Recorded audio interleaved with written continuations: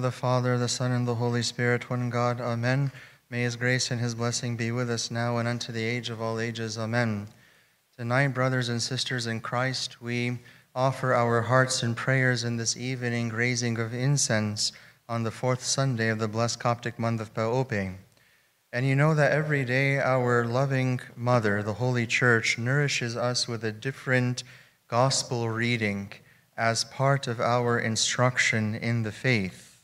And I wholeheartedly encourage you to search out and read these readings every day, whether there is a service or not, because the church is giving us a lesson, a spiritual lesson for our growth each and every day. And one of the messages of the past week comes from Matthew 24, verses 42 through 47, in which our Lord and Savior Jesus Christ, he said, "Watch therefore, for you do not know the hour when your Lord is coming." And later on, he teaches us, "Therefore you also be ready, for the Son of Man is coming at an hour you do not expect." This message, which was actually the gospel reading for last night's evening incense, is a reminder that we must be vigilant and purposeful in our lives, because we don't know when our Lord will return or when our lives in this world will end. And tonight I would like to speak to you briefly on one of the ways in which we can be vigilant and prepare for our Lord's return or for the end of our lives in this world. And this is a spiritual exercise known as the remembrance of death.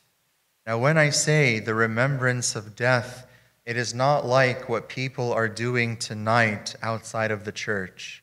Tonight on Halloween, people are celebrating death. They are watching movies depicting murders and dying and all kinds of evil things, and they're laughing and they're enjoying themselves and celebrating these things as though they're nothing.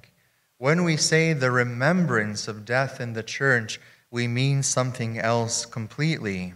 And to illustrate, I want to share with you a story of a monk that is found in a wonderful book called The Ladder of Divine Ascent by St. John of the Ladder. This monk was negligent in his life, not paying any attention to his soul.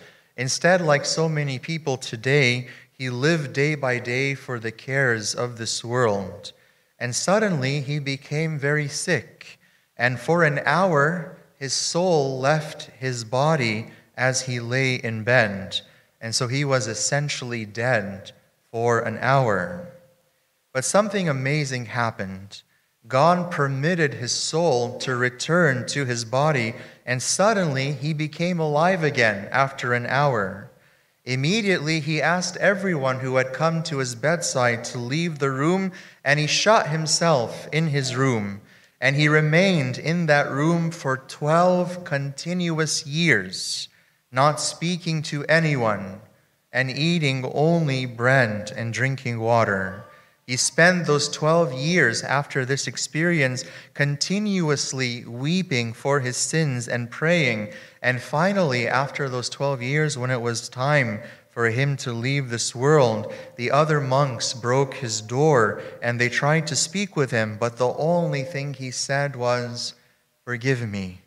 No one who has acquired the remembrance of death will ever be able to sin."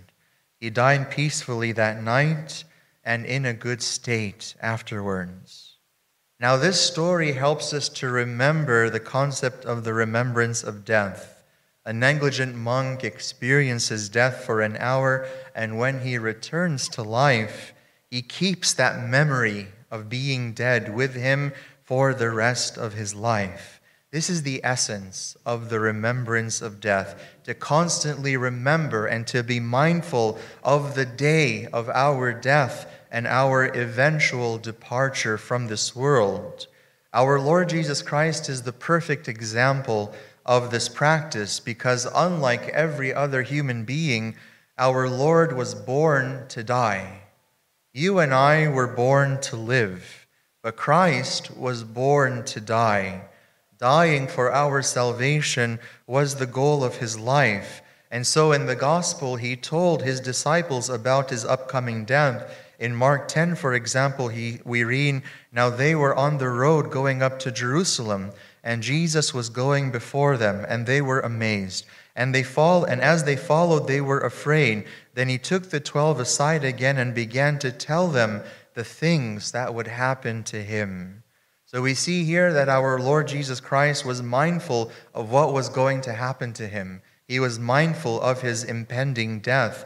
And as a result, he lived his life with purpose.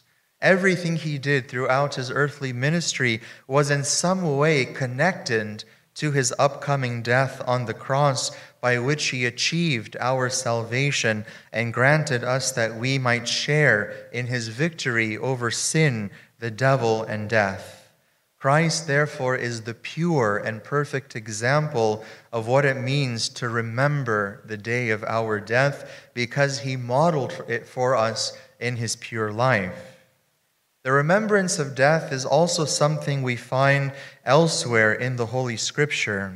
For example, in the wisdom of Jesus, the son of Sirach, one of the books in the Old Testament, we read the following wise words: "In everything you do, remember the end of your life, and then you will never sin." I'll say these wise words again because we should remember them. In everything you do, remember the end of your life, and then you will never sin.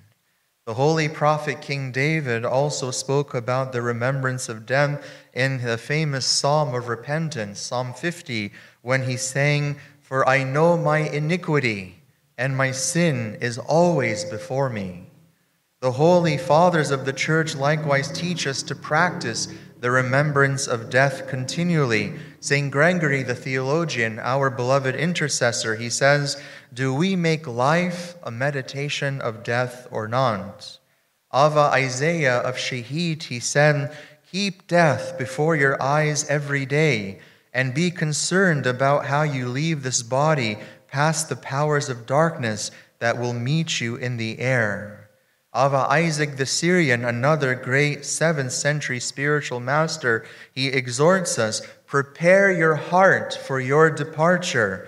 If you are wise, you will expect it at every hour." Of course, the Holy Fathers did not only teach us to practice the remembrance of death, but they also modeled it for us through their holy lives.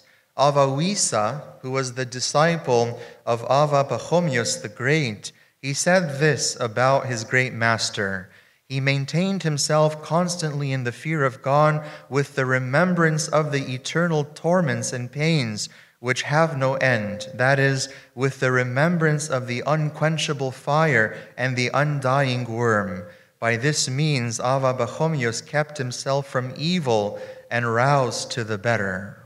The remembrance of death, therefore, is a necessary spiritual exercise which our Lord himself practiced, something which is found in the pages of the Holy Scriptures, and something which is modeled for us in the teachings and the lives of the Holy Fathers. Now, what are the benefits of practicing the remembrance of death? Because hearing this, maybe we think this is a very morbid practice. I don't want to think about my death. Why should I go around depressed, always remembering something so morbid? But there are benefits that this practice helps bestow upon us. There are many, but I'll just consider a few. First, the remembrance of death helps us to fight sin, as mentioned in the passage from Sirach. "In everything you do, remember the end of your life, and then you will never sin." The Russian saint Ignatius Briankoninov, he called the remembrance of death a bitter medicine against sin. A person who is mindful of death will continually think, if today or tomorrow is my last day in this world, then what should I do right now? What decision should I make right now? Because maybe in an hour I will no longer be alive. We oftentimes fall into sin in our lives because we've forgotten God and the reality of eternal life that will be preceded by a judgment.